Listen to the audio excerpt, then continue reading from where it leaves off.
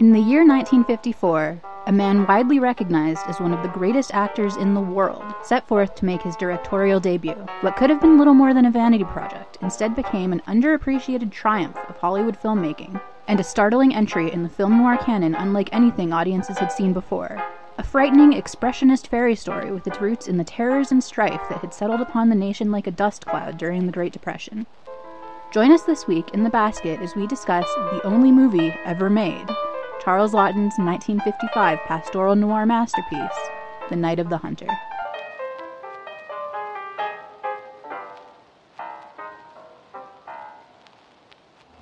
Now, do I have your full attention?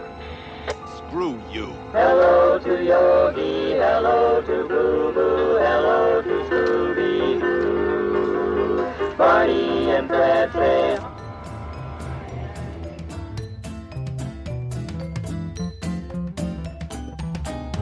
Don't forget your goat leggings. Well, pardon me, all over the place. Daddy, what are you doing? The best I can! I didn't get the money and I didn't get the woman. What do you think? There's always magic at the movies. What's in the basket?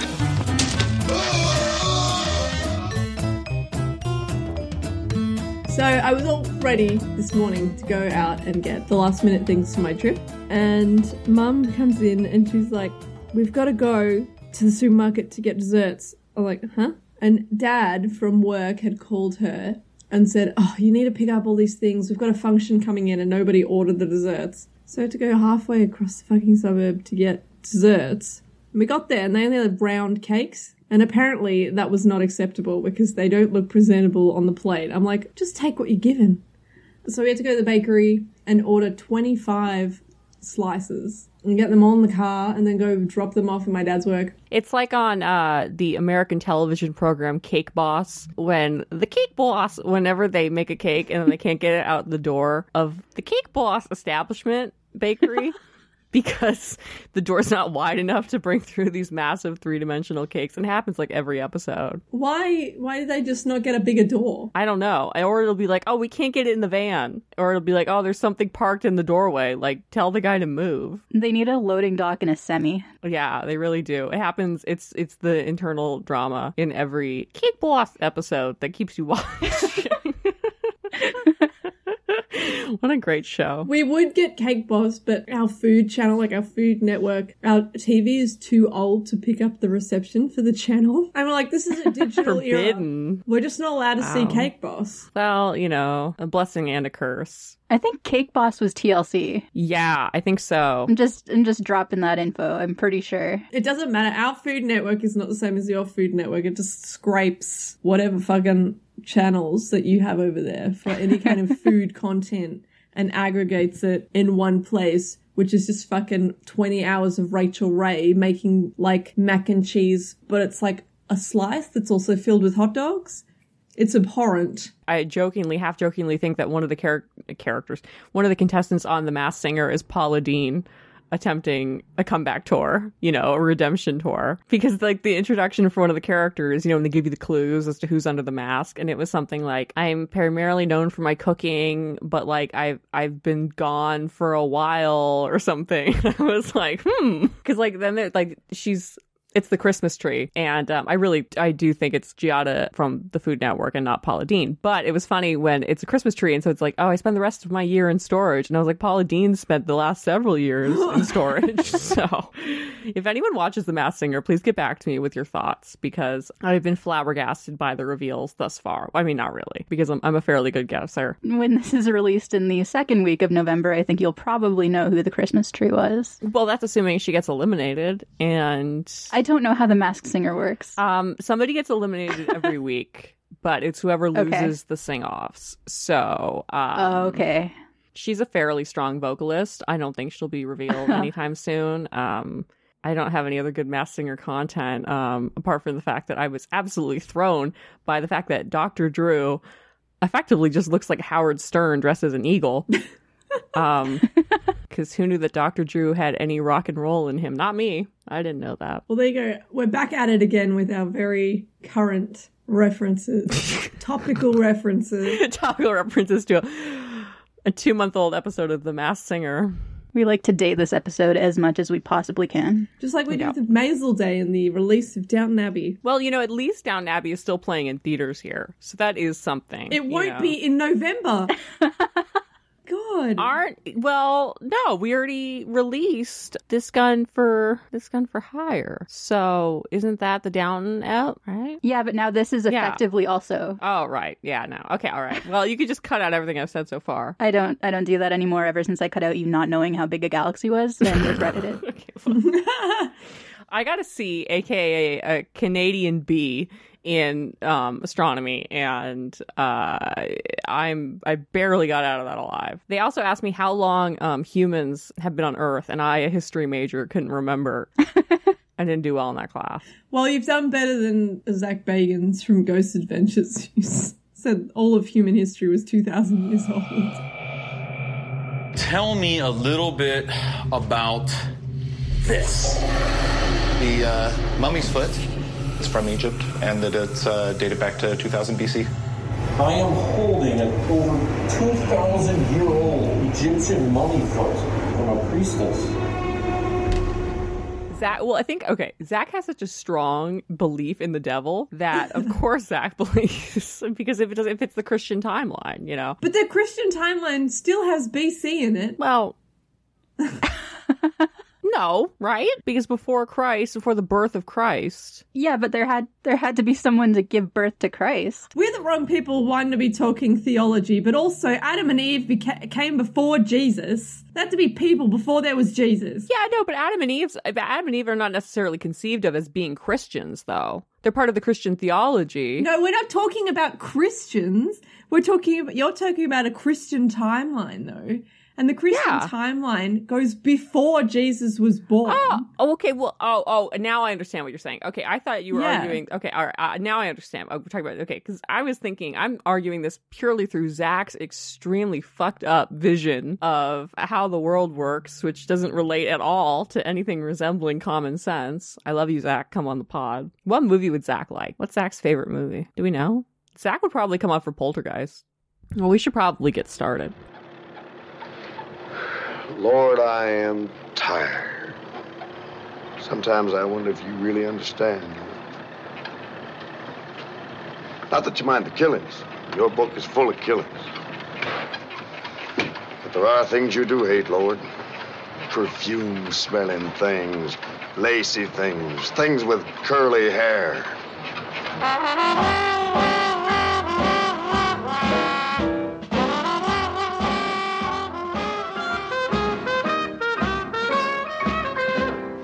Too many of them. You can't kill a world.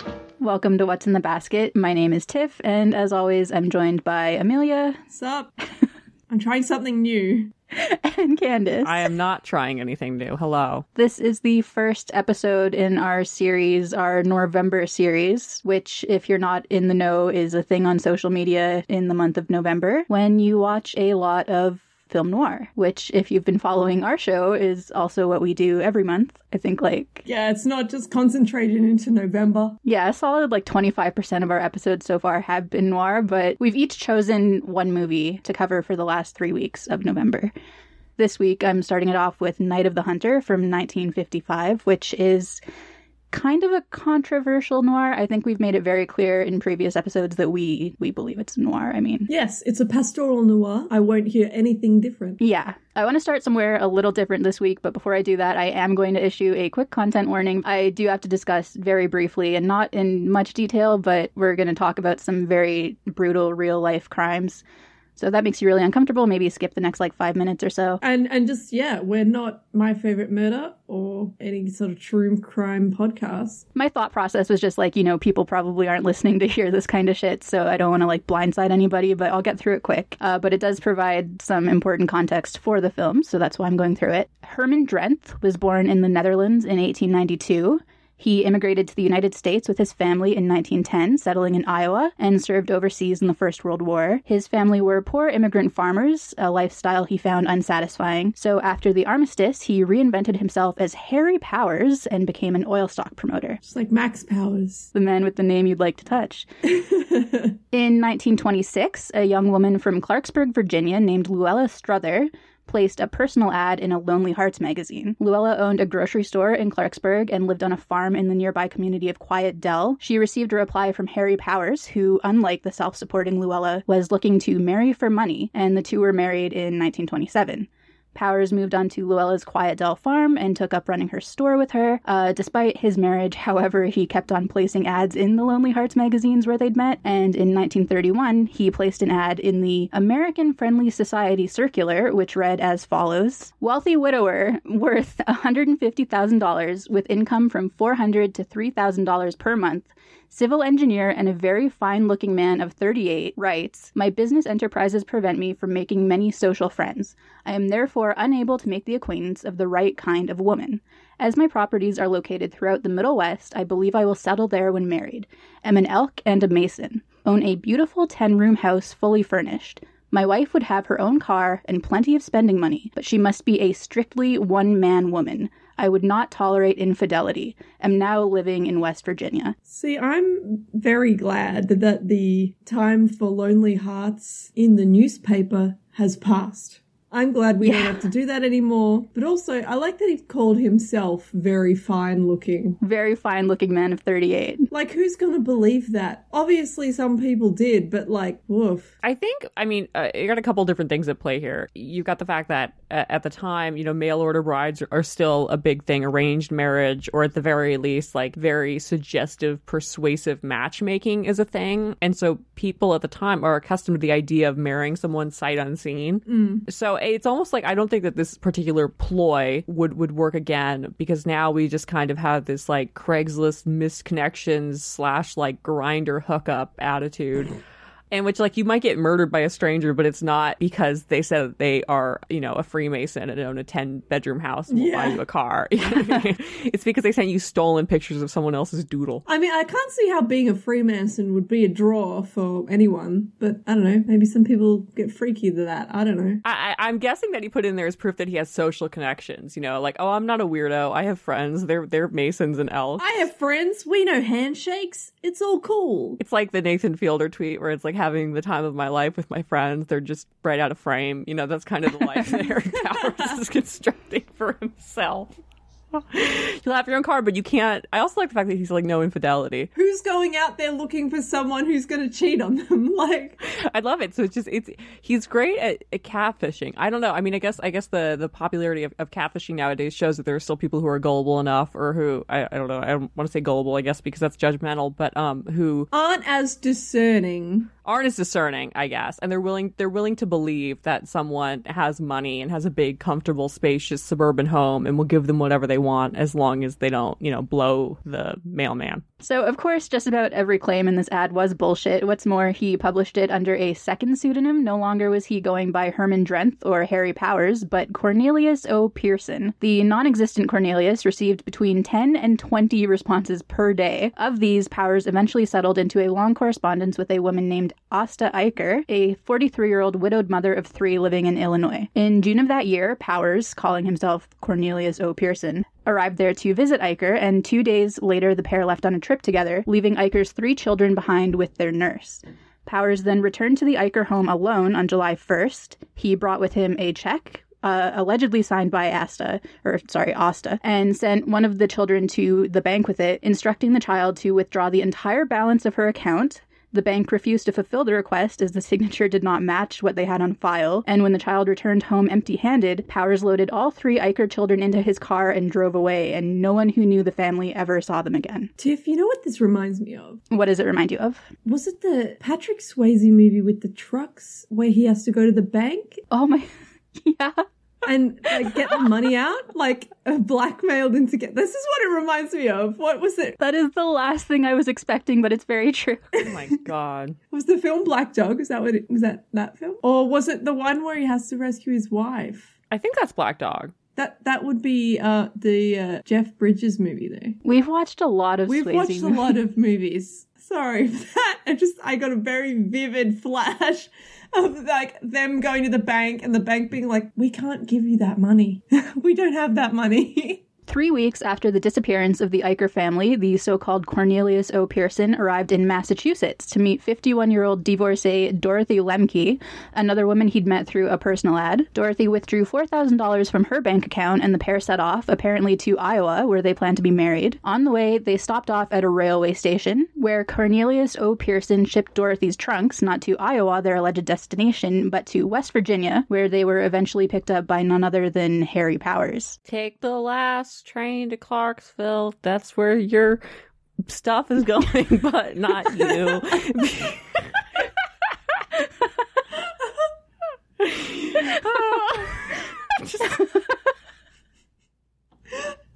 What?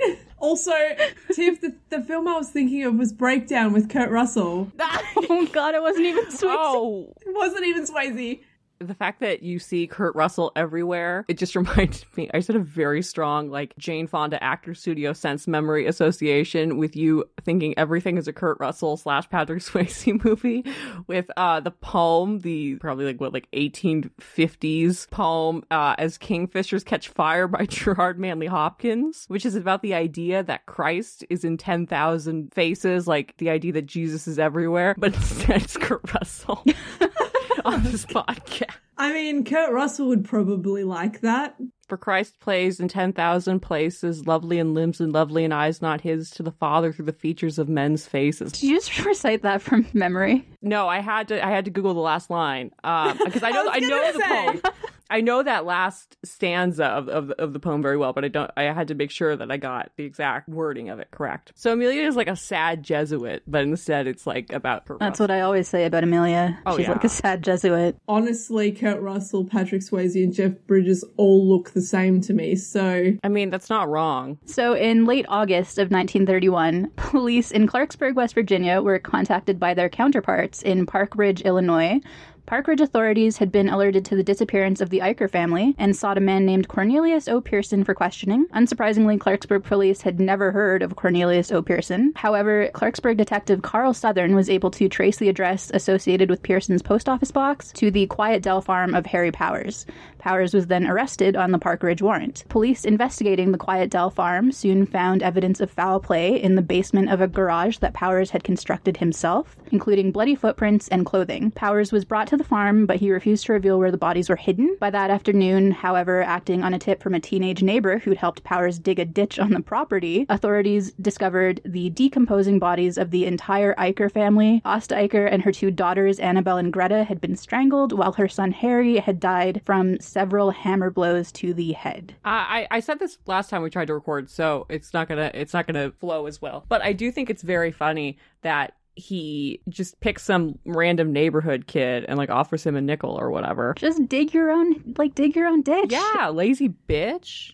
I said it last time too. He doesn't seem like he's very good at anything. Not good at doing crimes. Not good at covering up his crimes. Do we know what his wife was doing this whole time? No, I couldn't find anything about that. Like, I don't think they ever got divorced before he was executed or anything. They were together. This was the farm that she owned, but nothing really about, I guess she was just living her life. She didn't know. Maybe she was banging the milkman or the fucking postman or whatever. I mean, I think I thought of Belle Gunness, and she was way more successful than he was at not getting caught. Because like, how many men did she kill? Like 9 or something? Like, the men just really wanted her for her land. That's what they wanted, because she wasn't a looker. Oh, I know, but like the fact that she was able to kill that many, suitors that she attracted through these exact same like Lonely Hearts ads, and then just like get away with it. And then the fact that she fucking like disappears or whatever, and they know whatever happened to her. I also feel like she would have been willing to dig her own fucking ditches. Like, yes, that's very true. Just like she was willing to get a maid that physically resembled her enough for her to fake her own death, I'm not seeing Harry Powers going to that length. Yeah, he doesn't seem like someone who'd get his hands dirty. Powers was then brought back to the jail, where he underwent several hours of violent questioning. During the interrogation, he was severely beaten, sustaining a broken arm, 2 black eyes, and extensive bruising. Finally, in the early hours of the morning, Powers gave up and provided a signed confession admitting to the murders of Asta and her children. Following the confession, a fifth body, that of Dorothy Lemke, was uncovered in the same ditch where the Eichers had been found. She too had been strangled. Additionally, police discovered hundreds of letters to women all over the United States who thought they were corresponding with Cornelius O. Pearson. One of these women had already purchased a wedding dress and was preparing to go away with her long-distance fiancé, who she knew as Connie. On September 20th, 1931, a lynch mob of nearly 5,000 men surrounded the jail where Powers was being held. He was spirited away to the federal penitentiary at 3 o'clock in the morning while state police used tear gas to dispel the crowd. On December 12th, 1931, Harry Powers was sentenced to death for the murders of the Eicher family and Dorothy Lemke. He was executed by hanging on March 18th, 1932, and would go on to be known as the Bluebeard of Quiet Dell. I mean, I can't say I can fault the police for using frowned upon interrogation techniques. I mentioned this before, but one of the articles or books or something that I read, I can't remember, there will be sources in the notes, but they claimed that he had fallen down the stairs. He fell down the stairs, and then a piano was dropped on his head, and, a whole, Buster Keaton-esque style. And then the piano keys came out of his mouth. These things happen in a police station. Record scratch. Bet you're wondering. See, that would have been the only thing that would have improved Night of the Hunter, just close up on Robert Mitchum's face before he's mobbed with just the record scratch. Probably wondering how I got myself into this situation. You know, the famous outro of Judgment at Nuremberg, where it's and none of these Nazis are in prison today, blasting the post-war German sentencing structure. And then it would be record scratch. Bet you're wondering what happened to these Nazis. They're not in prison anymore. Bet you're wondering how I wound up in South America. Yes. Oh my god. So if you're familiar with the movie we're discussing today, The Night of the Hunter from 1955, I'm sure you have a pretty good idea of why I wanted to start off with the Harry Powers story. The trial was a media sensation and clearly made an impact on one young boy living in nearby Moundsville, West Virginia, about 80 miles northwest of Clarksburg. Davis Grubb was a child of the Depression, born in 1919 to a fairly wealthy family whose fortunes faded in the crash. His father died when he was young, and his mother became a social worker with the Department of Public Assistance during the New Deal. She brought home stories of destitution and suffering, which would stay with Grubb throughout his life. He originally wanted to be a painter and trained briefly at the Carnegie Institute of Technology in Pittsburgh, but he was colorblind and ultimately chose to pursue writing instead. I can see why that would be a handicap, being colorblind. Doesn't help. He moved to New York City in the early 1940s and worked as an NBC page. Just like Kenneth Parcell. Kenneth writes Night of the Hunter. Then he started writing copy for radio while working on fiction in his spare time. His first short story, The Lollipop Tree, was published in Good Housekeeping in 1944. He then spent the next few years selling stories until the magazine market dried up around 1950 and he turned to novels. But did he get it in Muppet Magazine? Is what I want to know. The real benchmark of literary quality. Fuck the Paris Review. Yeah. Grubb's first novel, The Night of the Hunter, was published in 1953. It was inspired by the Harry Powers case that had captured so much attention in the West Virginia of Grubb's youth, as well as the stories his mother had related to him during her time as a social worker and his own experiences people-watching at bars in Hollywood in the late 1940s, where he observed, quote, "the habits of the night crawlers and the people who went round at night looking for whatever, loneliness or drugs or sex. It was during this period that he was particularly affected by one bar patron, a man with the words love and hate tattooed on the knuckles of each hand." Ah, little lad, you're staring at my fingers. Would you like me to tell you the little story of right hand, left hand? The story of good and evil. H-A-T-E. It was with this left hand that old brother Cain struck the blow that laid his brother low. L-O-V-E. You see these fingers, dear hearts? These fingers has veins that run straight to the soul of man. The right hand, friends, the hand of love. Now watch and I'll show you the story of life. These fingers, dear hearts, is always a warring and a tugging, one against the other. Now watch 'em. Old brother left hand hates a fighting, and it looks like love's a goner. But wait a minute. Hot dog loves a winning. Yes, sirree. It's love that won, and old left hand hate is down for the count. Charles Laughton was an English actor born in 1899 who rose to fame on the stage in the 1920s, first on the West End in London and then on Broadway in New York.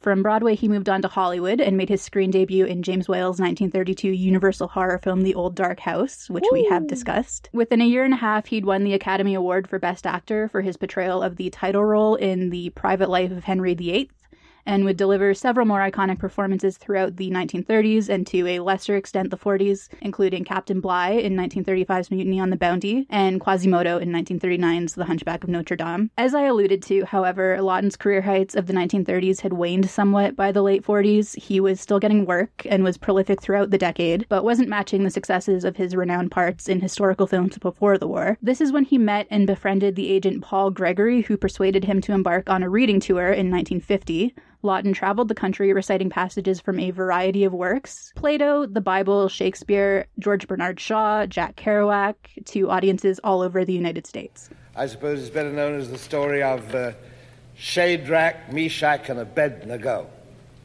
There's a song about that, isn't there? Rhythm song.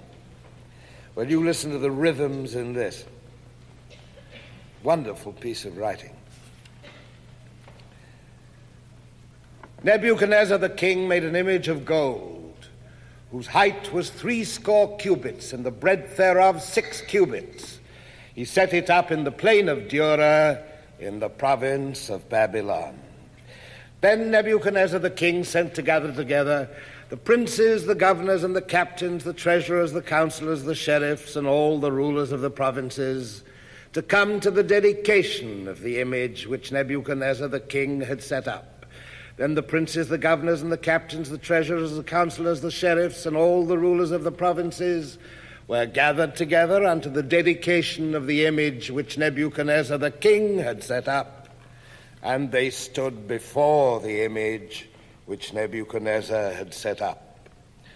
Then an herald cried aloud, "To you it is commanded, O people, nations, and languages, that at what time ye hear the sound of the cornet, flute, harp, sackbut, psaltery, dulcimer, and all kinds of music, ye fall down and worship the golden image.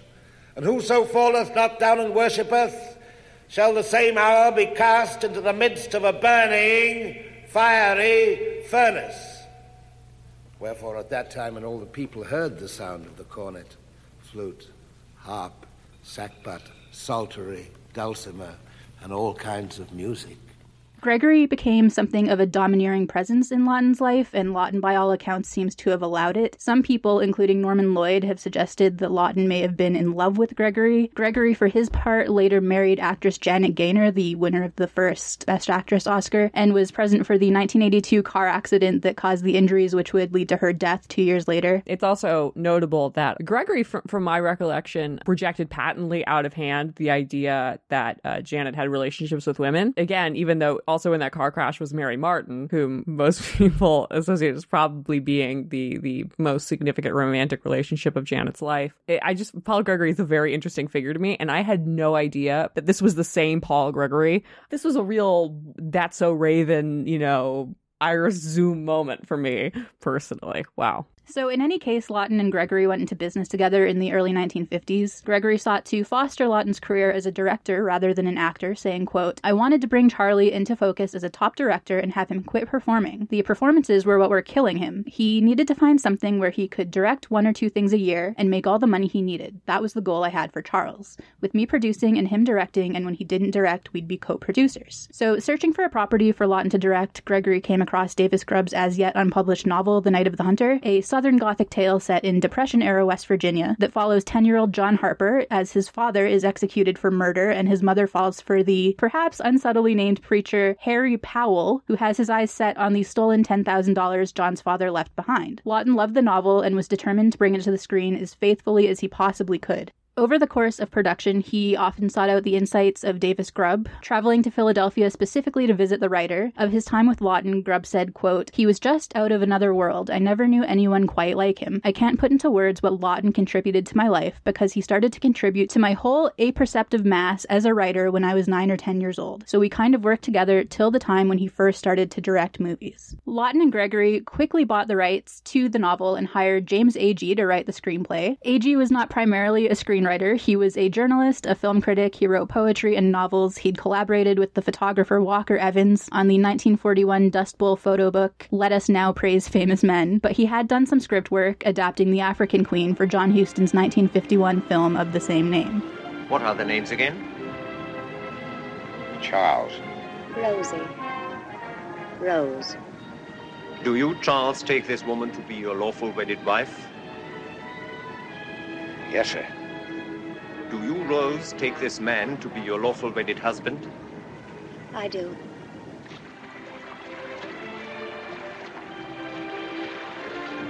By the authority vested in me by Kaiser William II, I pronounce you man and wife. Proceed with the execution.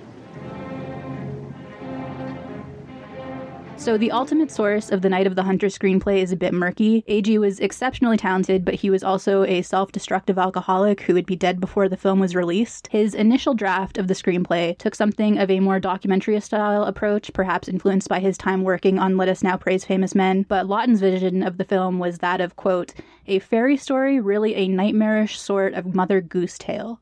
In addition to the difference in approach, Agee's draft was also 250 pages long and described by second unit director Terry Sanders as probably a masterpiece, but not a film script. Lawton and Agee both worked to revise the original script to capture Lawton's desired mood and to boil the plot down to its key points. After filming was completed, Agee wrote to Gregory, quote, "My feeling was and is that Charles had such an immense amount to do with the script that it seems to me absurd to take solo credit, much as I'd like it. I'm sure you know as well as I do, or better, how embarrassed a writer should rightly feel in being given full credit who has done a piece of work for and with Charles. It's on this basis that I feel very strongly that credit on the script should be double. At times I've even felt that it should be given to him entirely. I can withdraw from that position only in realizing that I was useful as a sort of combination sounding board and counter-irritant." In response, Gregory wrote, quote, "We do not feel in any sense that a change on the credit should be made where you are concerned. We feel that you made a great contribution to the Night of the Hunter. I tell you very honestly, if we thought the picture were bad in order to protect you, we would be more than happy to remove your name. But since we think it is great, we feel that you will be happy and proud that you had something to do with it. And neither Charles nor I feel that under any circumstances should you be embarrassed over the credit." This correspondence suggests that if nothing else, Agee and Lawton both contributed significantly to the final screenplay. Still some, including Elsa Lanchester and Robert Mitchum, insist that Lawton wrote it entirely himself. In any case, when Agee died of a heart attack at the age of 45, 4 months before the film's release, Lawton sent a telegram to Agee's wife which read, "Just heard the sad news of James passing. I loved him." 45 is really rough to go. He lived hard, you know. I think it was, from what I gather, just the smoking and drinking and everything. He just kind of, his heart gave up. With the script complete and Grubb providing a guiding hand, Lawton set out to cast the picture. The most crucial role was that of the preacher. Lawton's first choice was, get ready, Gary Cooper, but Cooper turned it down, afraid that playing such an evil role would hurt his public image. I can't imagine. I cannot at all in any way envision that. That's so weird. Yeah, I don't think Lawton made a couple, but there were not a lot of bad choices made on this movie, but that is like, what are you thinking? Kind of like, yeah. What? I mean, I get it. I would also love to be in close proximity to Gary Cooper. So shoot your shot. Shoot your shot, Chip. Yeah, he tried. Lawton then turned his attention to Robert Mitchum. Mitchum was already an established leading man with several noir roles under his belt, including Crossfire and Out of the Past. I didn't know what I was doing. I didn't know anything except how much I hated. But I didn't take anything. I didn't, Jim. Won't you believe it? Baby, I don't care. He was also something of a notorious shit disturber. He'd spent his teen years riding the rails during the Depression and began his movie career as an extra in his mid-20s, working to support his wife Dorothy and their 2 young sons. As a star, Mitchum cultivated a sort of bad boy image that was reinforced when he was arrested for marijuana possession in 1948, which, of course, was a major scandal for a studio contract player at that time. Blaze it. Woo! So, unlike Gary Cooper, he didn't really have, a wholesome image to protect. So, from the jump, Lawton and Mitchum got along wonderfully, despite appearing to be, polar opposites on first glance. According to Lawton's wife, Elsa Lanchester, quote, "They were kindred spirits, both what you call rebels, with no formal respect for formal religion or Hollywood society." Lawton offered the role to Mitchum by saying, quote, "Bob, we have a story here that we are hoping to turn into a little film, and I would very much like to talk to you about the leading role. The character is a bit different. He's a terrible, evil shit of a man." To which Mitchum replied, "Present." Lawton then sent the novel to Mitchum, who read it over the course of a single afternoon and loved it. It resonated with his own memories of the Great Depression, and according to his sister Julie, appealed to his closely held convictions regarding religious hypocrisy and the mistreatment of children. Lawton described Mitchum as, quote, "A literate, gracious, kind man with wonderful manners, and he speaks beautifully when he wants to. A very tender man and a very great gentleman, really terribly shy." They were also very open with each other. At one point, driving down the freeway together, Lawton told Mitchum, quote, "I don't know if you know, and I don't know if you care, and I don't care if you know, but there is a strong streak of homosexuality in me." And Mitchum replied, "No shit, stop the car." Oh my God. Compared to Henry Fonda, who, when they were working on the stage version of Mr. Roberts, got mad at Lawton and yelled the F slur at him. Oh God. Which, I've always thought, how I feel about Fonda, and I've always thought, I know you are, but what am I, kind of a thing about Fonda. But I just love the idea that Fonda's like, what's the worst possible thing I could use? Because I'm in a little bit of a hissy fit. And Mitchum's so cool. Yeah, he does have this great aura of coolness, but then I don't know enough about him to be yeah, he's a cool guy. Oh yeah, no, I know that he gave an interview at one point in, I want to say, the early 80s. That definitely has not aged well, but I'm willing to say that Mitchum circa 1955 is probably one of the most easygoing types I'm gonna say you're gonna run into. I honestly don't think that there were many people in Hollywood who would have been eager or even baseline willing to work in such close proximity with a gay director, because the environment had changed so much from kind of the golden age of the 30s or 40s, in which you have so many openly, or at least openly, in studio terms, gay directors. There's virtually no one working in the 50s. And so I think you could probably say that Mitchum would be very alone in that reaction. Mitchum, Dana. I don't know who else would have reacted.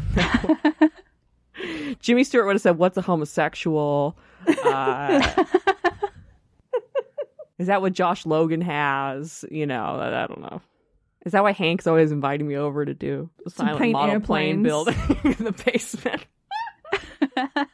And after Mitchum had already come on board, Laurence Olivier expressed an interest in playing the preacher, which raised a bit of a conundrum for Lawton, but luckily, in my opinion, the studio wasn't interested, so it didn't come to fruition. Sucks to suck, bitch. Yeah, we've got those 2 alternate universes where the preacher could have been Cooper or Olivier. It definitely could not have been Olivier. Let's just... I feel like it could be Coop before it could be Olivier. Yeah. Oh, I'm glad that didn't happen. What a fucking horrible alternate reality. It's bad enough that Laurence Olivier was a star to begin with, let alone ruining one of the best films of all time. You can keep that in. I don't care if any Laurence Olivier fans write in angrily. I don't give a shit. He was a shit actor, and he shouldn't have been a star. And he loved blackface so much. Well, after everyone else had already stopped doing blackface. That was definitely déclassé by the late 40s. I mean, the Canadian Prime Minister is still doing it well past its time, so... It was a tribute to Laurence Olivier. He likes to dress up. It's the French in him. Anyway, before we get into any more trouble... They're the ones doing blackface! I mean, how can we get in trouble for their blackface? So true. We didn't do it. There are no pictures of us in blackface. We're just reporting on it. For the role of Rachel Cooper, the woman who takes in John and his sister Pearl after they escape the preacher, Lawton initially considered Jane Darwell, who had won the Academy Award for Best Actress in 1941 for her performance as Ma Joad in The Grapes of Wrath. However, during the writing process, Lawton and A.G. had screened a number of D.W. Griffith films. Before we started shooting the picture, Charles Lawton looked at every picture D.W. Griffith ever made. Not once, but several times. And he learned evidently quite a bit about technique from D.W. Griffith. There's a long shot outside, and it moves in. Well, that was called, in the olden days, an iris shot. And that I'm sure he got from D.W. Griffith. Lawton, who had watched Broken Blossoms over and over again in France during the First World War, realized that silent icon and frequent Griffith collaborator Lillian Gish was his ideal Miss Cooper, so he cast her. The first choice for John and Pearl's doomed mother, Willa Harper, was, and this shocked me, musical star Betty Grable.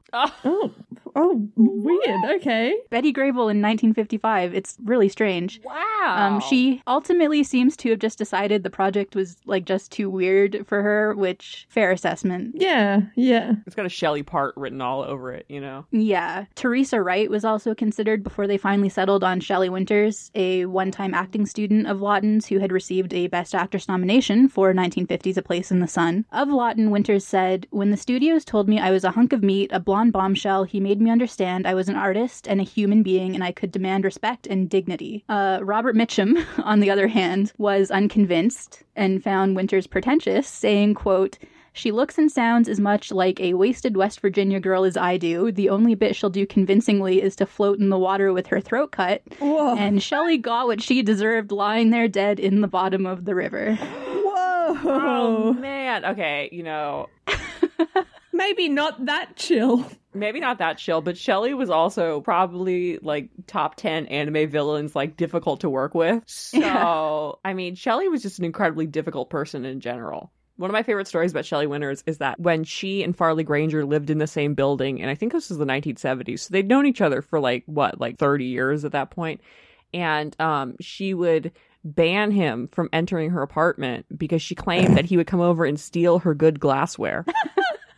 And was he stealing her good glassware? No. She was just so out of it, just nutso, that she would, I can't remember, Farley said she would break it when she got drunk or something like that. And she'd be like, "Oh, Farley was here. And he broke all my damn glasses," kind of a deal. But Shelley, everyone hated working with Shelley. I honestly have heard very few people ever say anything positive about the experience of working with Shelley Winters, but she was also a great actress. So, it's fine. Because, again, we've established, men get to be difficult and nobody gives a shit. But Shelley Winters is a pain in the ass. Men get to be difficult and then they're celebrated for being difficult. Exactly. Currently, Joaquin Phoenix is being celebrated for his method fucking acting. And I can't imagine that if you're I don't know, the makeup artist, the key grip, literally any part of the production crew, find that to be easy to work with. Oh, absolutely. I mean, look at how the Christian Bale rant, going way back into ancient history there, turned into a meme on the internet as opposed to being something that would horrify anyone who witnessed it in person. It's horrible. Yeah, Shelley definitely is. Again, Shelley was a brilliant actress. Shelley was a great movie star. Shelley is allowed to treat people like shit because I said so. Also, I like the idea of Teresa Wright and Gary Cooper in this movie because it's Pride of the Yankees 2. Garrick's back. Garrick comes back from the dead and then he just turns into this little revenant in a little preacher outfit. And I like that idea. They should have made that movie. They should have made a movie with zombie Lou Gehrig. What a missed opportunity, Charles Lawton. Really should have fucking tried harder. Other roles in the film included 9-year-old Billy Chapin as John, 6-year-old Sally Jane Bruce as Pearl, Evelyn Varden and Don Beto as Icy and Walt Spoon, James Gleason as Uncle Bertie Steptoe, and Peter Graves as John and Pearl's father, Ben Harper. For director of photography, Lawton hired Stanley Cortez, who he'd worked with previously on the 1949 noir The Man in the Eiffel Tower. Cortez was the younger brother of actor Ricardo Cortez and had been the cinematographer on Orson Welles' The Magnificent Ambersons, although, of course, much of that work was lost when RKO, sliced and diced that film. I did not know that he was related to Ricardo Cortez. You're teaching me so much. My favorite fake Latin. So weren't they German or Polish or something? And Western European. Yeah, and Ricardo Cortez was like, oh, can't get a job. I guess I'm Argentinian now. Cortez and Lawton shared an artistic sensibility, according to Cortez. Photographing The Night of the Hunter and the relationship that I had with Lawton was the most rewarding experience in my entire life and career because of my love for this man, my great respect for him as a person and a great artist. Charles and I had a rare association and a rapport that I'd never had with anyone before. I knew what he was thinking, and that what I was thinking coincided with this. Call it mental intercourse, if you will. No, I don't think I will. Wow, damn. That is so funny and weird. You know what's so funny, though, is I remember, I think I mentioned this probably in a previous episode, but because one of my favorite facts is William Mann in his book Behind the Screen, which is a history of gay Hollywood. He talks about the fact that he was able to find someone who was gay or lesbian or bisexual working in every single aspect of filmmaking except for cinematography. Really? Yeah. No shade to Stanley Cortez's children, if they exist. But I'm sorry. We might have found one. We might have found one. So they settled on stark contrast, both in terms of lighting and film stock, as well as the alternation between those kind of sun-drenched, dusty daytime scenes and the eerie, alien, German expressionist darkness of the nighttime scenes. In terms of set design, Lawton initially consulted Davis Grubb. After learning that the author had trained briefly as an artist, he had Grubb provide him with sketches of various scenes and even asked Grubb, who had no prior experience in filmmaking, if he had, quote, a pet set designer. So you can see some of those sketches online. I think they're available in Jeffrey Couchman's book, The Night of the Hunter, A Biography of a Film, which I wasn't able to get my hands on in time for this episode, but there are a few you can find on Google, and it's very clear that Lawton really took Grubb's vision to heart in creating the look of the film. Ultimately, he hired Hilliard Brown, who had just worked on Creature from the Black Lagoon and would later win the Best Art Director Oscar for Cleopatra in 1964. Brown described Lawton as really believing that pictures were motion pictures, not talking pictures. Lawton was very determined to emphasize the fairy tale quality of the story with sets that were all designed from a child's perspective and an extremely stylized aesthetic that made no pretense of or concessions to reality. Almost the entire thing was shot on sound stages on a super tight budget, and collaborative improvisation with an unapologetic sense of theatricality became the order of the day. They use a lot of obvious cutouts of houses and barns, light bulbs in place of stars, strange A-frame rooms that make no sense in the context of the homes where they're meant to exist. There's a surreal sense to most of the movie, I think. It reminds me a lot of the Cabinet of Dr. Caligari in the way that it takes Impressionism. It's so dreamlike, but also nightmarish and cartoonish in the way that, you can clearly see there are cutouts of houses and you can see the light going through windows in a way that light wouldn't ever go through a window. Like when John is looking at the bird in the bird cage through the window, it's just the silhouette, but that's just not how windows work. That's not how that works, but it works so much. And the way that he said it was from a child's perspective makes so much more sense, because the way that you process things as a child is so different to how you process things as an adult, because you, as an adult, have way more reasoning for why things are the way that they are. But when you're a child, you're just nothing makes sense. I have no idea what I'm doing. Everything is weird and scary, and it creates, I guess, this really scary experience without being everything is scary, there's a monster here and he's coming to get me. It just is this sense of unsettled, childish fear that everyone can relate to. And it's a really beautiful way of visually expressing that, I think, that he managed to capture in this film. The way that they managed to stretch that very small budget, he got his money's worth for every single scene. It's so beautiful. So the shots of Willa's corpse underwater in the Model T, which are, as we said, some of the most haunting in film history, were done in a tank using a wax dummy of Shelley Winters, which I didn't know. I thought that was her. It's wow, they really didn't like working with Shelley Winters, just having her fucking underwater for hours on end. I don't know. It's so quick. I thought maybe she just held her breath, but I don't know. It's a better looking dummy than I would have expected for 1955, but okay. Well, what does that say about our expectations of mid-century filmmaking when we're yeah, totally, they'd have her underwater for extended periods of time. It's fine. Well, it's like the old story about them, making like the Esther Williams like mermaid movies and just like stapling the feet of the girls. Griffith making what's the one with the ice? Way Down East. He just put her on the fucking water and let her float. So it's not that far away from what they were actually doing. The seaweed, I guess not seaweed, but that's the grass. That was Brown waving the roots of a fig tree by hand, so he was just out of frame, so he went underwater. The shots of the preacher riding horseback along the horizon as John watches from the loft of a barn were achieved by having Billy Chapin's double, who was a little person, ride by on a donkey. I was going to say, like, the proportions are a little bit strange watching that scene, but is it like a pony? Well, I read donkey, and then I saw an interview with Mitchum where he said pony, so some kind of little horse thing. I was going to say, because the horse's legs seem very short. I mean, it is a beautiful scene when it happens. It's like, it's deeply unsettling, like, especially with his voice carrying over. When John's just like, doesn't he ever sleep? Yeah. Leaning, safe and secure from all alarm. Leaning, leaning, leaning on the everlasting arm. What a fellowship, what a peace is mine. Leaning on the Don't never sleep. what a blessedness, The magic of cinema, huh?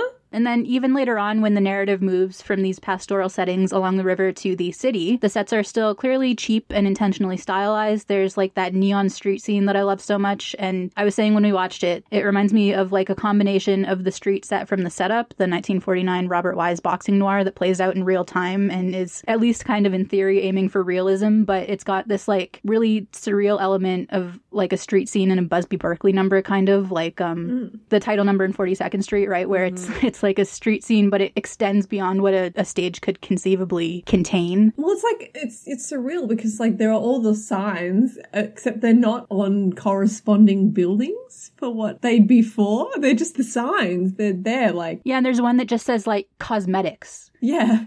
They have, back to that idea of German expressionism and the nightmare. So much of German expressionism is rooted in that idea of how our brains generate and narrate dreams. And that particular scene in Night of the Hunter strikes me very much as being like the specificity or like lack thereof in a dream. You know, you see neon signs, but they just say things like cosmetics, drugstore. Well, and especially to a young child. Yes, exactly. It's just like filler. It's filler surrounding this like subject of your nightmare. Lawton understood sets and working on a soundstage so well. And again, that's part of the tragedy that this is his only film that he directed, because he had such a good intuitive grasp of what otherwise, like what lesser talents think of as being like a limitation. The idea of shooting on a soundstage, you know, he understood how that informs and shapes the narrative and shapes the feeling of the story, and how it contributes that aura of being like a half-remembered childhood trauma. The effect is a sense of otherworldliness that really lends itself to the fairy tale nature of the story. No one really has any interest in making you believe that any of this is real, even though in a sense it is. It's so drawn from all of these real experiences Davis Grubb had and the Harry Powers story and this very specific world of West Virginia in the Depression, but it's really whittled down to those like archetypes and this bare bones poetic literary kind of dream-like framework. So sound design was yet another area where Lawton consulted Grubb. Grubb was especially effusive in describing the sounds of the river, writing that the sound of a steamboat whistle could, quote, not be made in the studio. It must be recorded after having drifted sweetly across living water as shoreside ears would hear it. Lawton hired composer Walter Schumann, also notable for composing the Dragnet theme. Woo! Woo!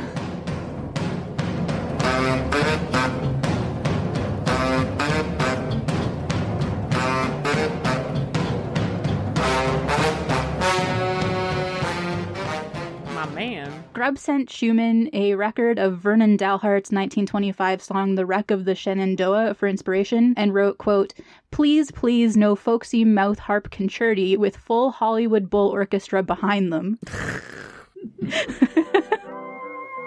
In the little town of Greenville, a mother's watchful eye was waiting for the airship to see her son go by. But alas, her boy lay sleeping, his last great flight was o'er. He's gone to meet his maker, his ship will fly no more.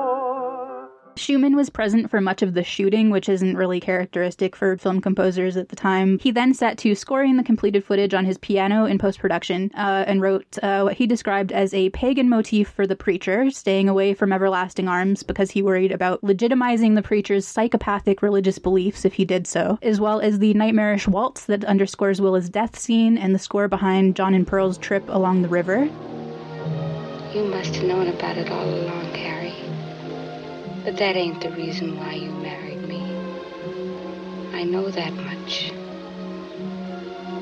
Because the largest wouldn't let it be. He made you marry me so you could show me the way in the life and the salvation of my soul. Ain't that so, Harry?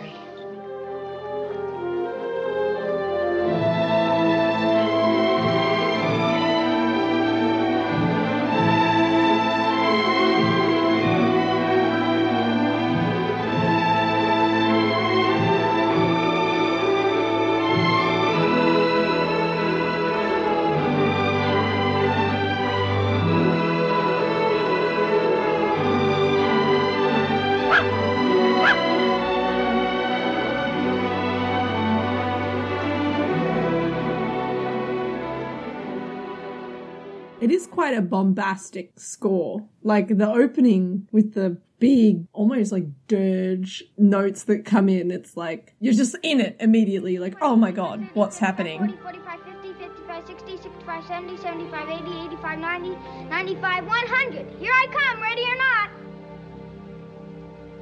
What's wrong? Hey! Hey!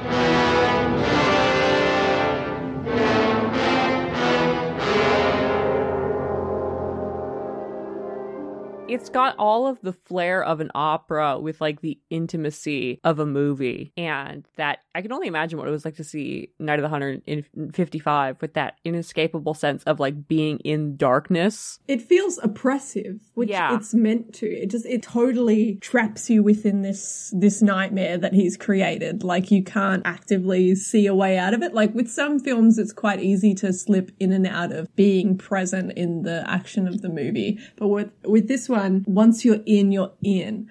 You can't be half in, half out. It's incredible how all the elements work together. So the film also makes effective use of diegetic music, the aforementioned Everlasting Arms, the children's mocking Hing Hang Hung rhyme, which plays a key role in the novel. Hing Hang Hung, see what the hangman done. Hing Hang, Hing Hang, Hing Hang Hung, see what the hangman done. Hung Hang Hing, see the robber swing.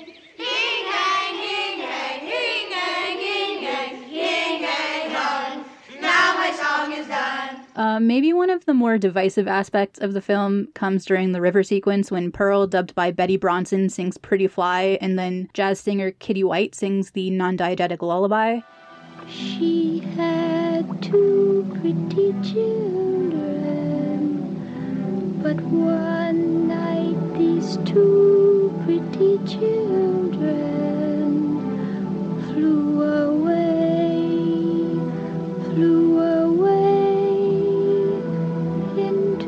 The sky, into the moon. Hush, little one, hush. Hush, my little one.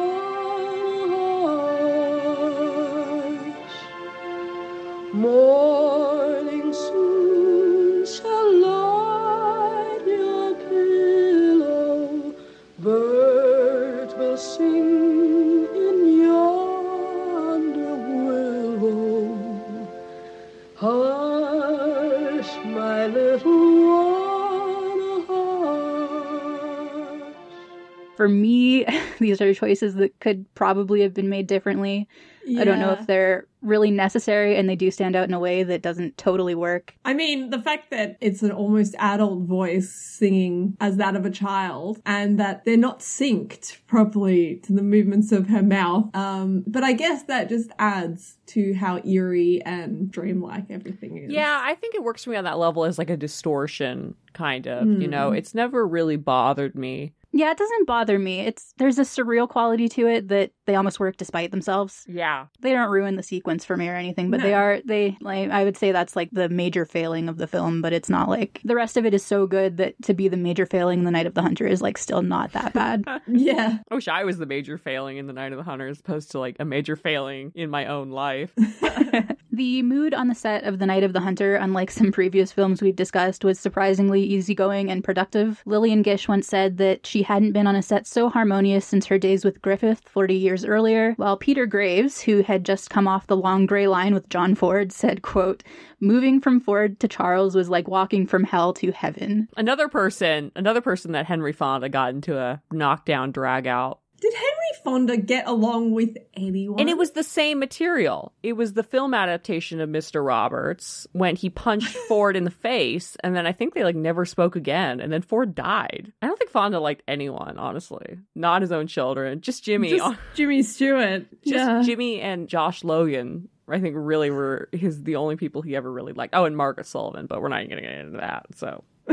Everyone involved had great trust in and affection for Charles Laughton. Robert Mitchum considered him the best director he'd ever had and described him as being sort of head of the family on the set, which is as it should be. Despite his respect for Laughton, of course, Mitchum didn't bother to reel in his typical antics. He and Shelley Winters liked to drink when they were off camera, much to the consternation of the welfare department social worker responsible for the well-being of the children, who protested until, and this is very strange, Mitchum caught her sneaking some beer behind a bush. And I guess just kind of blackmailed her with that one. Wow. Hollywood, baby. Mitchum also had no warm feelings for producer Paul Gregory, as was made clear in one particularly notorious incident. According to Gregory, Mitchum had shown up on location for an exterior scene high as a kite. Gregory recalled, "I said, 'Mitch, sweetheart, you're in no condition to go on camera.' Mitchum said, 'What the fuck do you mean I'm in no condition?' Gregory said, 'You're in no condition. You're all puffy-eyed.' Mitchum raised his eyebrows, then opened his fly and whipped his dick out. Apparently, Gregory's Cadillac was nearby with the door wide open, and Mitchum went behind it, the door. Gregory continued, 'I stepped back to give him some room. I thought he was trying to hide behind the door for modesty's sake. I looked back and see that he is pissing on the front seat of the car where I had been sitting. It went on and on, filling the seat up with piss. I stood there. I couldn't believe it. That's all.' And then he put his cock back in his pants and turned around with a look on his face like that was just the dearest thing he had ever done in his life." Oh, fuck. I mean...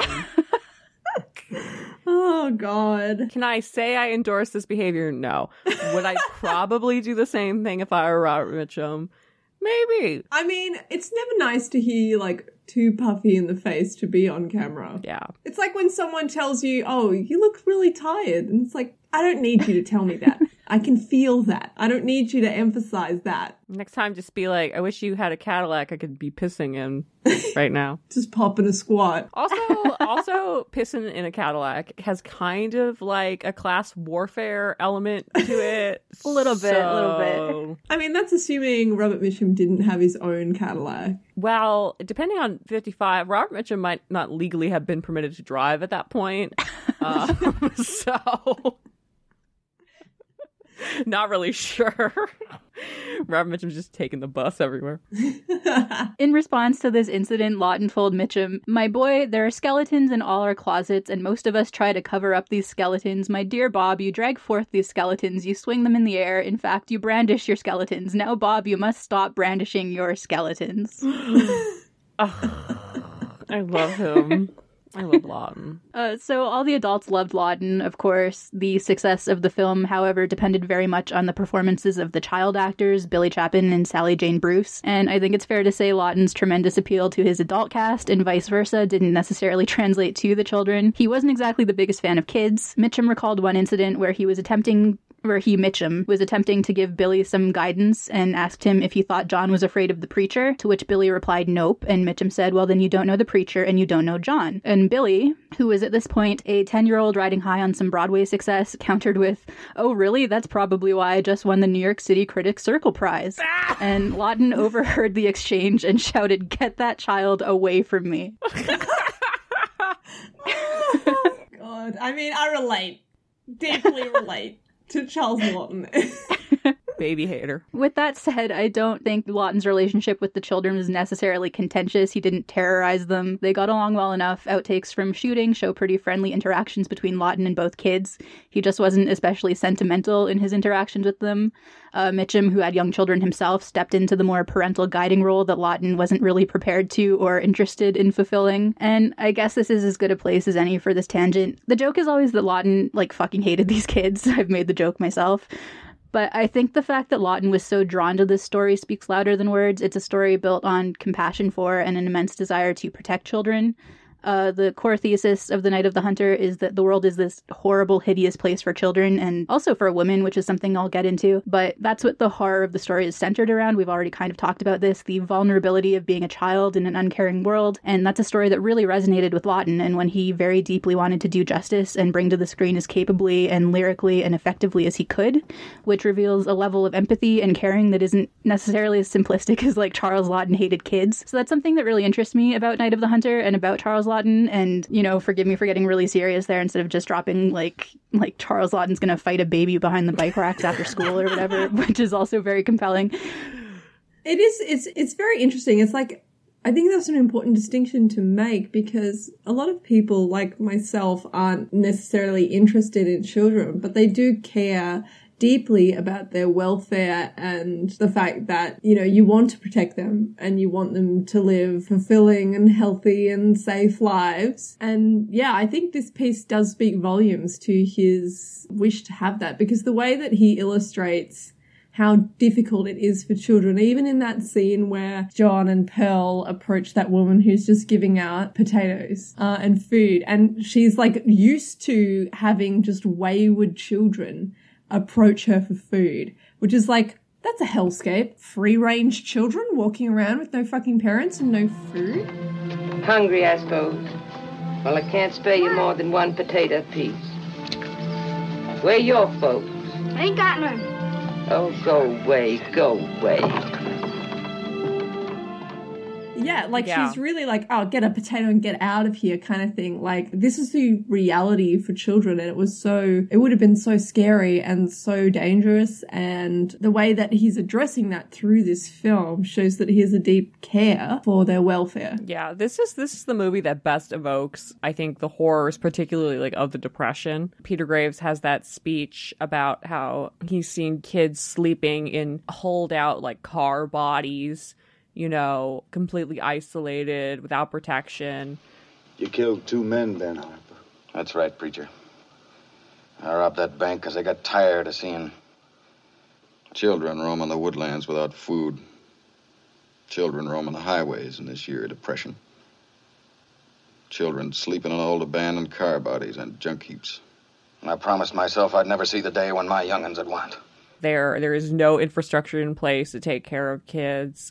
Kids have to care for themselves. John has no one that he can rely on. All the adults in John's life fail him until he meets Miss Rachel. She's the only one. Even Birdie, who tries as hard as he can, but he's still incapable, fundamentally incapable of saving John and Pearl. It's really hard because there's no. I mean, obviously, just because of the environment in which these movies are made, it's Hollywood, and as much as there are Hollywood movies that deal sensitively with the Depression, there's nothing that touches kind of one of the great shames of that era, which which is the massive uptick in exploitation of children that occurred during the Depression, because you have so many kids who are homeless, who are orphaned, who are abandoned, and who are going to be preyed upon financially, sexually, and as chaos kind of envelops the country and as more and more parts of the country become effectively uninhabitable because of the loss of work or just the complete geographic upheaval of something like the Dust Bowl or the northern migration from the sharecropping states. It's just, I don't know. It's the only movie that there's this, and then there's Paper Moon. I think this one and Paper Moon, and I don't think it's a coincidence that they're both made by such sensitive directors that really choose to explore the ways in which grown men manipulate and terrorize kids, because that's not a subject that we're comfortable with addressing, especially the idea that it can come in a paternal form.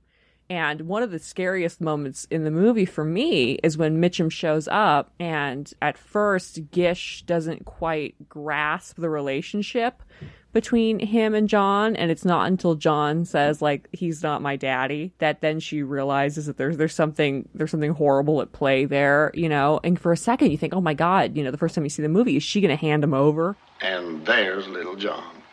What's wrong, John? Come to me, boy. What's wrong, John? Didn't you hear me, boy? John, when your dad says come, you should mind him. He ain't my dad. No, and he ain't no preacher neither. And the emotional texture of this movie is that there's always like, what is the next massive letdown going to be that puts John and Pearl in incredible, unimaginable peril, a position that we can't imagine from the comparative, again, not that this is a particularly safe world for children that we're living in nowadays, but from the comparative safety of the 21st century. And there's such a palpable sense of relief, too, when she immediately believes him. Like, it's just... It's really cathartic, almost. He's been let down by, like, his own mother would believe this man over her own son. And, like, it's so scary, the manipulation, like, especially between what he does to Pearl in trying to get her to tell him where the money is, and being like, don't listen to John, he's a liar, that kind of like gaslighting almost, but it's like, it's not even gaslighting because it's right out there in the open. The only person who doesn't see it is Shelley. And the way in which Miss Cooper reacts when she finds out that Ruby hasn't been going to her sewing lessons and instead she's been going out with men is still compassionate, you know, and it's one of the only, because again, we always talk about how male directors and male writers fail to properly apprise the relationships between women and how women think of each other. Like the way that Miss Cooper understands and immediately grasps that Ruby does these things because there's this great yawning void at the heart of her as an orphan and as a young woman who's growing up without having a mother or older sisters or anything like that as a role model. She can't rationalize and she can't properly pursue, I guess, that love that she craves, you know. Rachel says something along the lines of, like, you know, she's looking for love the only way she knows how. Miss Cooper, I never been to sewing lessons all them times. What you been up to, Ruby? I've been out with a man. Child.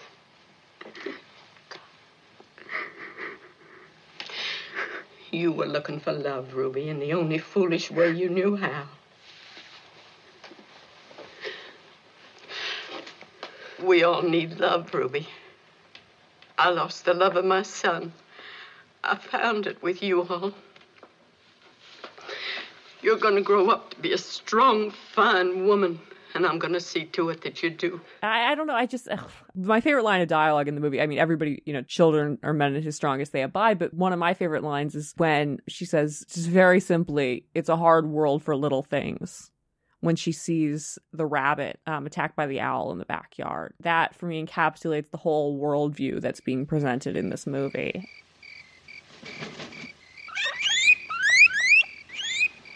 It's a hard world for little things. And I understand why this movie was a flop when it first came out. Because what kind of movie-going adult in such a allegedly family-focused environment as 1950s America wants to be told that you're complicit in the continued abuse and degradation of children by just allowing things to happen.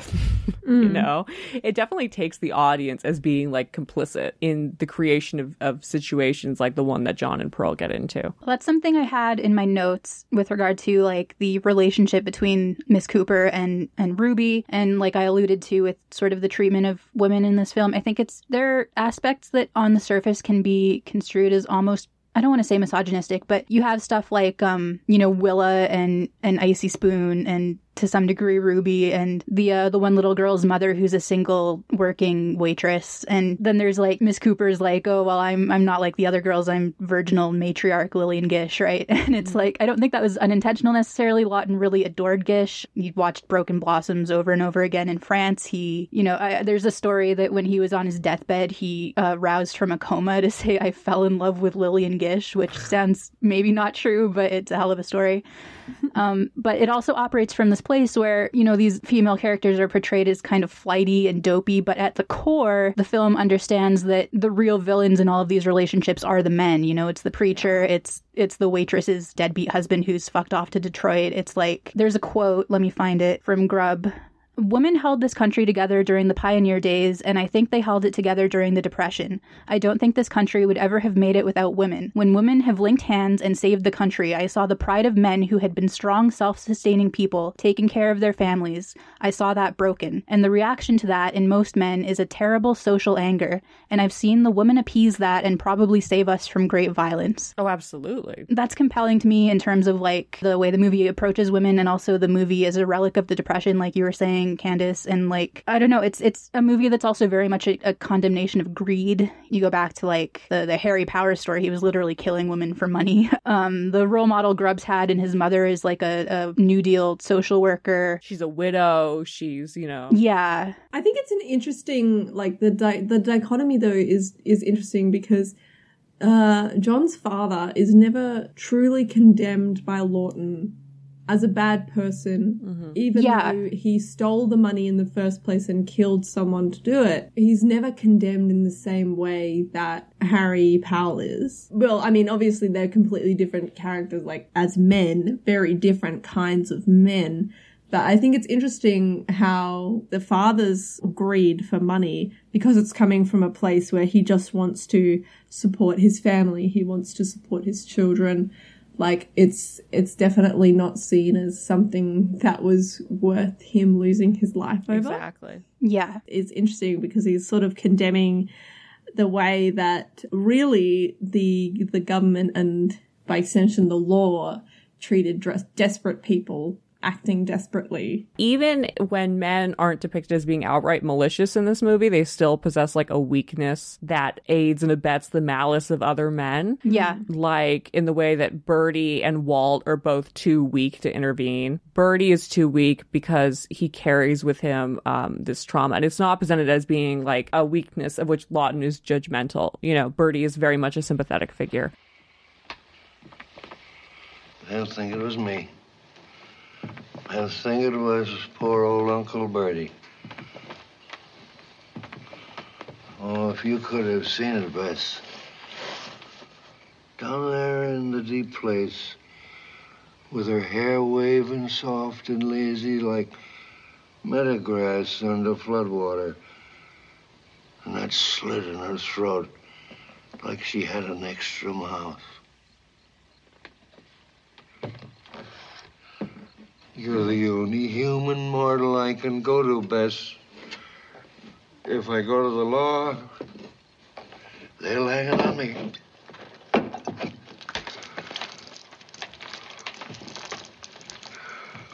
Sweet heaven, save poor old Uncle Bertie.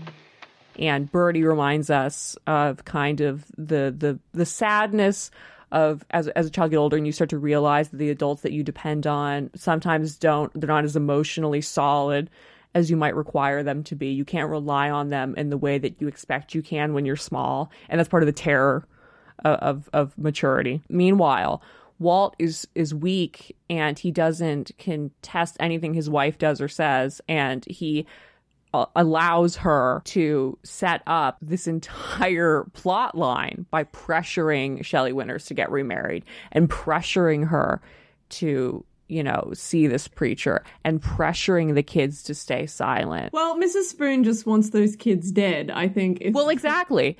And it's like, meanwhile, then she belittles Walt the whole movie because his dick game is subterranean. She's mooning about Ben Harper. That wasn't love. That was just flapdoodle. Have some fudge lambs. When you've been married to a man 40 years, you know all that don't amount to a hill of beans. I've been married to my Walt that long, and I swear in all that time I just lie there thinking about my canning. And she's just openly mocking him. But again, it's like he's an adult who can't reckon with her particular evil, and his weakness just serves to hurt the kids. Well, I think it's interesting because Mrs. Spoon is her particular kind of evil is the product of a society developed by men. Exactly. Which demonizes women for being single and for being not supported by a man and having 2 children. And she's just a product of this small town culture that's like, oh, you have to have a man. No, she doesn't. And even though Peter Graves, John's father, even though what he does is a selfless act because he effectively dies, you know, to ensure that John and Pearl have something, you know, to live on if worst comes to worst, because he's been so horrified by what he's seen elsewhere in the country. Even so, the act of stealing the money and then of being caught is traumatic for John, as indicated by the scene towards the end of the movie in which Mitchum is caught, and then John starts to have kind of like a traumatic flashback to when his father is caught, and he goes and he beats Powers with Pearl's doll, and then the bills are flying out. There's money flying in the air, kind of whipping around in these little circles, and he's sobbing. And then he kind of like passes out and he has to be carried into the house. Like, it shows that it's left this deep psychic scar on him, even though his father was just trying his best. And again, that's part of what's so scary about childhood, about leaving childhood, is the realization that even when people are trying their best, there's still like irreparable harm that's done no matter the intent. And it's very hard for kids to grasp. Mm-hmm. And so the divide between John's emotional development and Pearl's emotional development, to me, is one of the most interesting aspects of the movie. The idea that Pearl is still very trusting and very naive, and that John has had to lose that naivety because of the social circumstances that he's been thrust in, because of the era in which he lives, and the responsibility of being an older sibling and having to shelter her from a world that no longer provides him anything resembling shelter. And I was going to say, and the actor himself, Billy Chapman, had a horrible life off screen. You know, again, as a little bit of a trigger warning, but his sister, the 3 siblings in that family who were actors, and his sister later revealed that they had been molested by their father as kids. And they were very much treated as kind of like a cash cow, like a classic stage parent kind of system. And so that I don't want to kind of read some sort of like method shit onto the production of a small child who's living through an incredibly difficult time in his life. But I think you could say that there's probably something there. There's probably something in him as a young actor that recognizes the parallel with what he's going through at home in terms of the violation of children and of childhood that Lawton is presenting in this story. My soul is humble when I see the way little ones accept their lot. Lord, save little children. The wind blows and the rains are cold, yet they abide.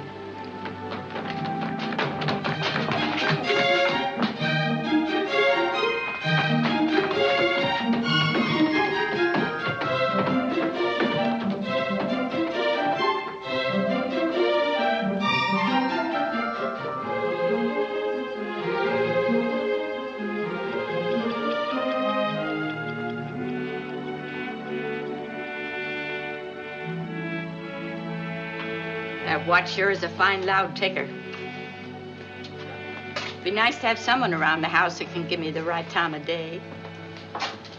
This watch is the nicest watch I ever had.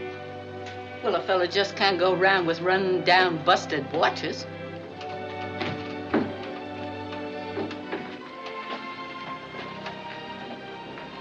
They abide and they endure. It's such a beautiful movie, and I think one of the things that really I enjoy is Robert Mitchum's performance, that he really put himself into it and like wasn't afraid to be like, when he is shot by Lillian Gish and he like has that animalistic howl that he lets out, like the screeching. Like a little monkey. What do you want? I want them kids. What do you want them for? That's none of your business, madam. I'm giving you to the count of 3 to get out of here, then I'm coming across the kitchen shooting you.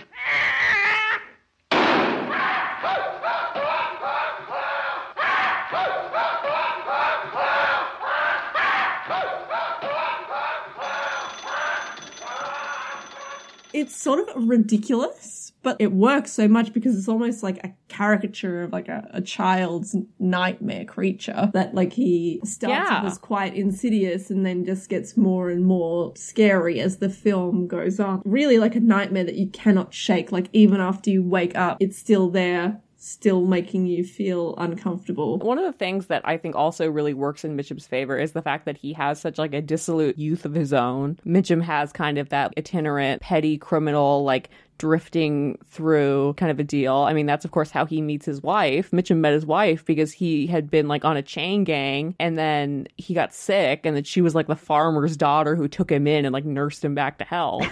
So, I mean, this is somebody who's lived through this stuff in real life. And I also think that because, you know, we love talking about star personalities in the studio system and in the star machine. Over the course of the studio system, you got, as a lot of genres fell by the wayside, like gangster movies, you lost a lot of that kind of like working class element in the movies. There are very few movie stars who are created, as it were, after like the mid 40s, which is when Mitchum enters the filmic consciousness, who come from something resembling like a working class background. It becomes more and more like a plaything of rich kids, you know? So many of those kids, so many of the movie stars after that are going to be people who come from well-off backgrounds and for whom acting is like a hobby as opposed to the disreputable profession that it had been previously. And so Mitchum is really like the last like dying gasp of Hollywood as like a democratic workforce, in the same sense that so many silent stars and so many early talkie stars came from a position in which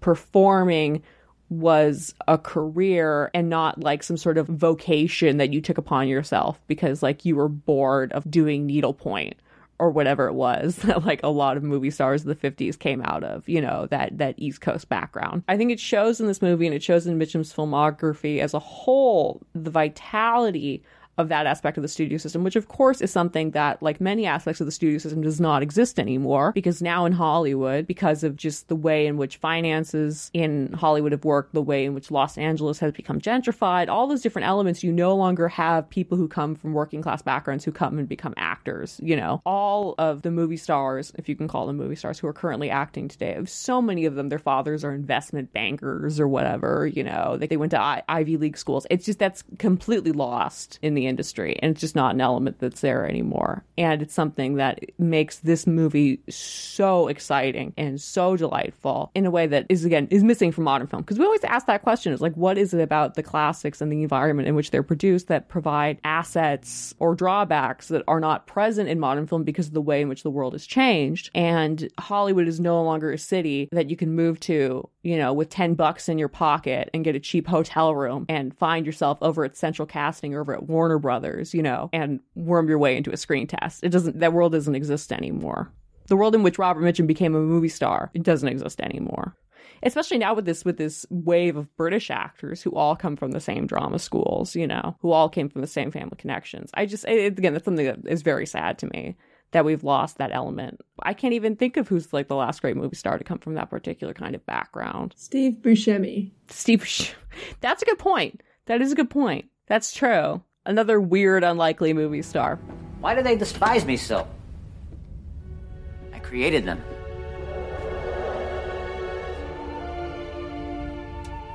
Do you think God stays in heaven because he too lives in fear of what he's created?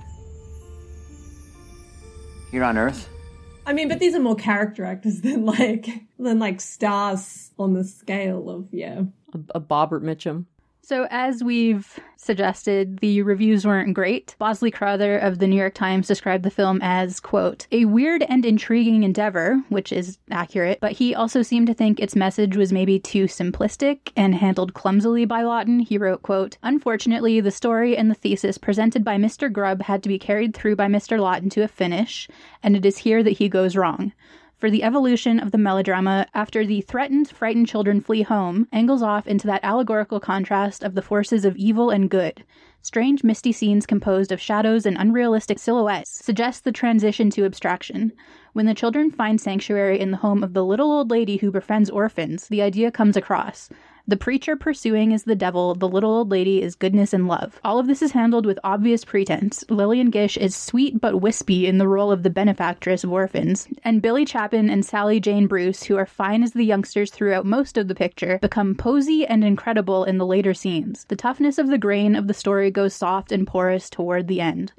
So that's a criticism I've seen in other places as well, and I guess it's subjective. I don't agree with it at all.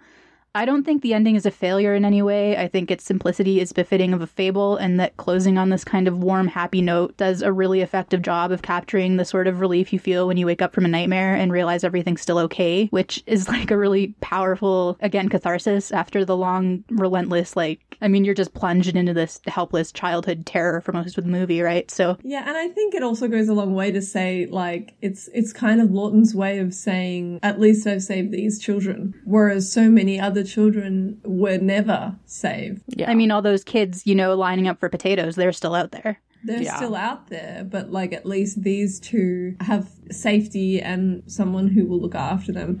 And I think that whatever this review, I didn't listen to his name. It's Bosley Crowther from the New York Times. Who gives a shit? He's never right about anything. I think that he's completely missed the point if he's said one is evil and one is good, because the whole thing about Robert Mitchum's character is that he's accepted by the town and embraced by the town. So he's seen as a man of good standing, and the townspeople are never admonished for their following of that. They just get to turn around and become the, mob with their pitchforks and their torches. And, Mrs. Spoon holding her fucking hatchet ready to kill him. And, they're never admonished, but they're complicit in his evil. And I think that to reduce one character as being evil and one as being good, when really this film deals with society and its cold indifference to the welfare of children, particularly at this time, but their willingness to embrace what they think is a righteous path forward at the expense of the safety of children. It's just I really think that this reviewer has not seen the movie that we have seen. And the Spoons and the other members of the frenzied mob, they're not concerned for the kids. The kids just become grist for the mill. Yeah, it just becomes an excuse to riot. The scene in which then Gish is trying to get them out of the restaurant so that the kids can hurry home without being troubled by the mob.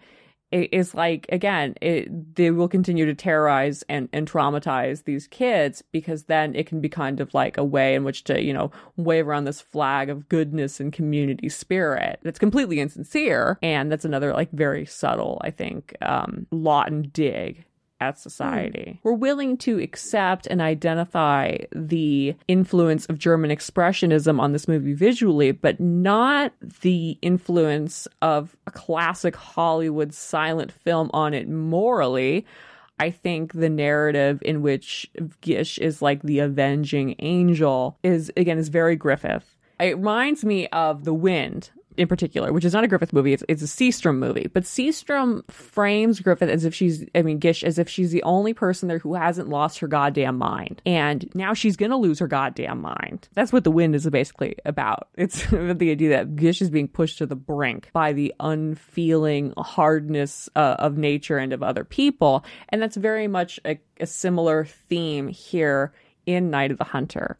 And I think that Lawton, because he was an intelligent man who understood film, recognized the power of that in Gish's screen personality and of the associations, because of the power of stardom, that the audience is going to bring to this picture when they see it. And maybe at the time people were just too stupid to understand that, or maybe because he had seen those Griffith movies more recently, overestimated the public's familiarity with them, because again, it had been 40 years since a lot of those movies came out and they had just not been in circulation as of late.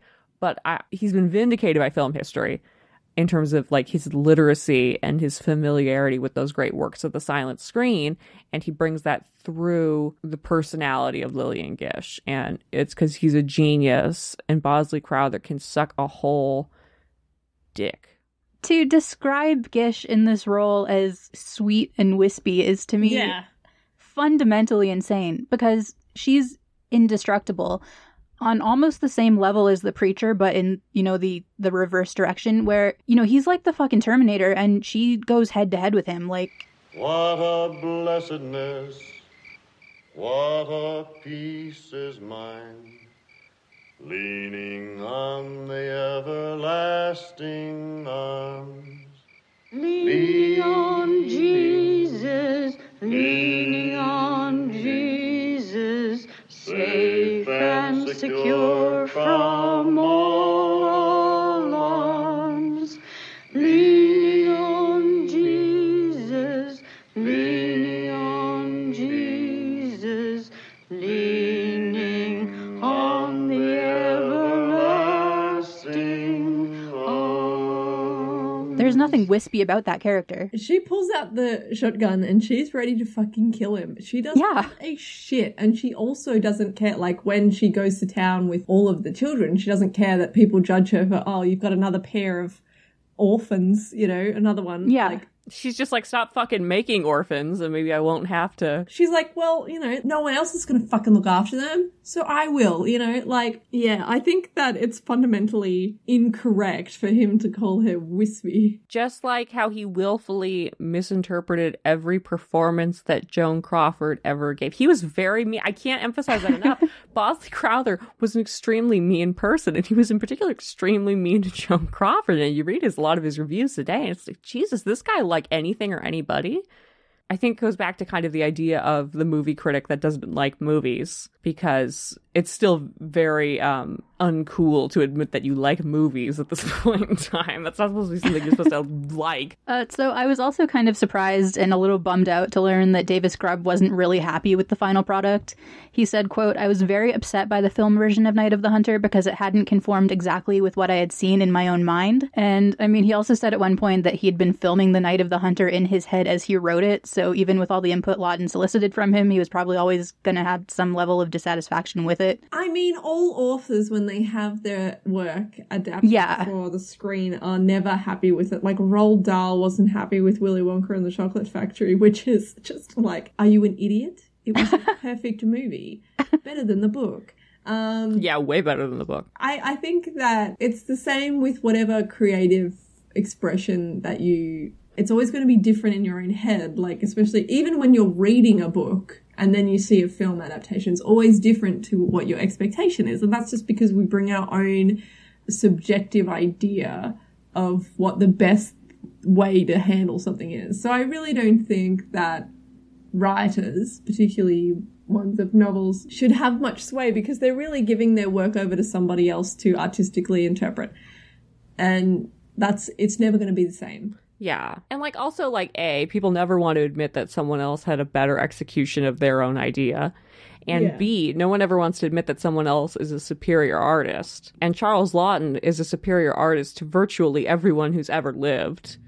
So, I mean, it's not like James Cameron directed your novel. Night of the Hunter, directed by James Cameron. Coming soon to a Disney theme park near you.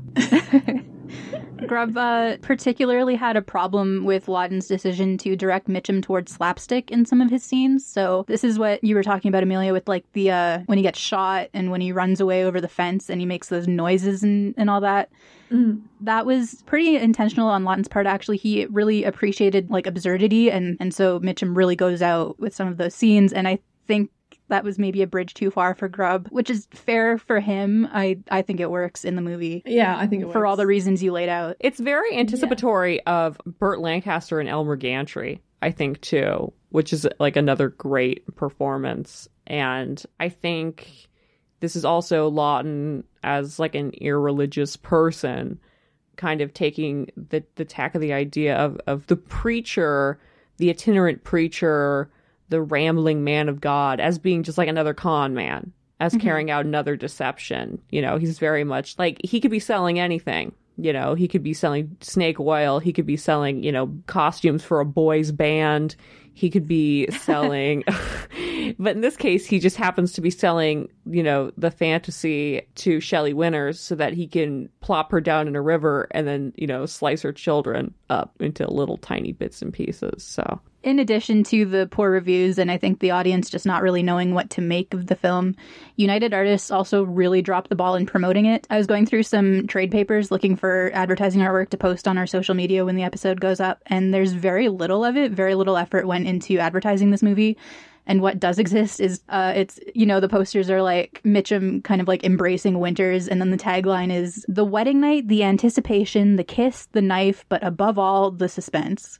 So that's both very bad and very much like the tagline to a totally different movie. It was the same with The Thing. They just didn't fucking market it properly. It's like, it's the same failure to adequately, like, promote the art that's coming out of your own fucking studio. Like, United Artists fucked up a lot too. They dropped the ball on Some Like It Hot, you know, which was horrendously marketed at first and was not well received. And obviously history has proven everyone wrong on that one. I don't know if that was just the structure of United Artists, not. I think there's, again, the idea of everyone kind of doing like a DIY release thing when everybody wanted to go independent, which again is the foundation of the idea behind United Artists, is like not always particularly helpful, I think. It's particularly when it comes to marketing unconventional movies, because United Artists was founded by the most commercially successful people in the industry as a way to take control of their own movies, but they weren't going to release like Douglas Fairbanks, you know, doing Pagliacci or something. Like, so I don't know. It's an interesting, I guess, historical transition for this to be the studio that makes Night of the Hunter. But fuck Chaplin. We're not going to get into that, you know. So yeah. Chaplin thought he was making art under United Artists, but instead he just made like a long sustained fart noise. My review of Chaplin's career. Lawton had begun work on an adaptation of Norman Mailer's The Naked and the Dead as his directorial follow-up, but the failure of The Night of the Hunter killed his ambition.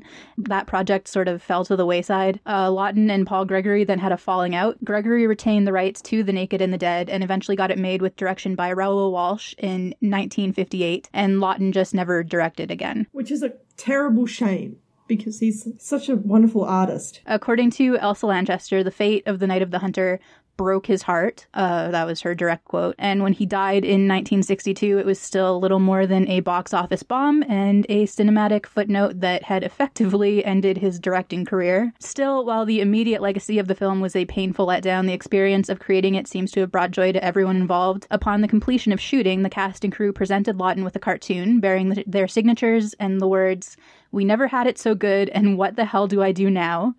Describing his ultimate vision for the film to Lillian Gish, Lawton once said, "When I first went to the movies, they sat in their seats straight and leaned forward. Now they slump down, with their heads back, or eat candy and popcorn. I want them to sit up straight again." It's a powerful vision of what society could be and what society continues to fail to be because of the indifference of everyday people. And I think, like, it's a good testament to films that are willing to take a risk are so often poorly received, and then lead to just more generic crap being made because they're safe bets, when really they just have no substance and no wherewithal in the same way that something like Night of the Hunter does, which is so of the time and so defining of the experiences of so many people. It's much more effective than so many other, fluff films that came out at the same time that would have, done well at the box office. Yeah, it's just a terrible shame that Charles Lawton never made another film and never saw that success that this film rightly deserved. And it's just a testament to how shit everyone is all the time. And I feel like this might be an appropriate time to give a hearty rest in power to our comrade, Scotty Bowers, who died the other day. Oh, yeah. At the age of 96. Scotty, who, for the edification of future generations, described in quite excruciating detail sexual relations with Charles Laughton and all the details you never wanted. So if you're curious, go check that out. I wouldn't Scotty's recommend a it. fascinating figure. I would not recommend it. I love Scotty. Don't want to... We're going to do a Scotty up soon because what a fascinating person. But yeah, Scotty died the other day at the age of 96. So I thought we should include this. Of course, by the time this ep has gone up, Scotty will be long buried. Well, here's hoping at least. Here's hoping he doesn't come back from the dead like Lou Gehrig in Pride of the Yankees too. I'm the luckiest man in the world now that Lou Gehrig's dead. Leave us ratings and reviews on your platforms of choice, please. We would really appreciate it. Yeah, please let us know what you think. We just want to, We have one review, and it's Mickey Rooney from Beyond the Grave taunting us. And it's on Australian iTunes, which no one is ever going to check. Send us hate mail. Follow us on Twitter and Instagram at BasketPod. And yeah, next week, Candace will be doing the big combo for November. And then the week after that, oh yeah, baby, Amelia will be doing Dead Men Don't Wear Plaid from 1982. Which is very noir. It's like very of the time, isn't it? 1982, right in the middle of it. It's technically a neo-noir, so it's fine. It's fine. So yeah, join us for those noir episodes, and then after Noirvember, we get to go all Christmassy with it. So we've got a lot of fun stuff planned. Okay. Bye. Bye. See ya. Night. Okay.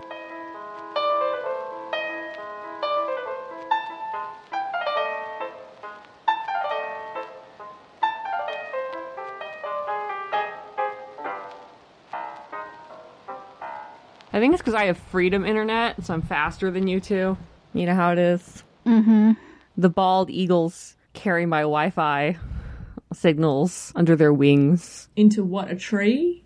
Or what? They nest outside my window and bring me my Wi-Fi. And then they take it to the peaks of the mountains. And how much do they charge you for this Freedom Wi-Fi? Freedom isn't free, you know. Yeah. Yeah, that's what it is, isn't it? Whatever you're jingling... I've got my scotch today. So, oh, yeah? Yeah, it's just a bubble tea. In my reusable bubble tea cup that I got this week. Wow. Because I'm all for saving the planet. Everyone was very jealous at the bubble tea bar where I got it. Because they're like, oh, who's that girl with her reusable cup? Well, I'm proud of you. Even if your parents aren't and they think that Tiff is the best member of this podcast. My mother thinks you're both so funny.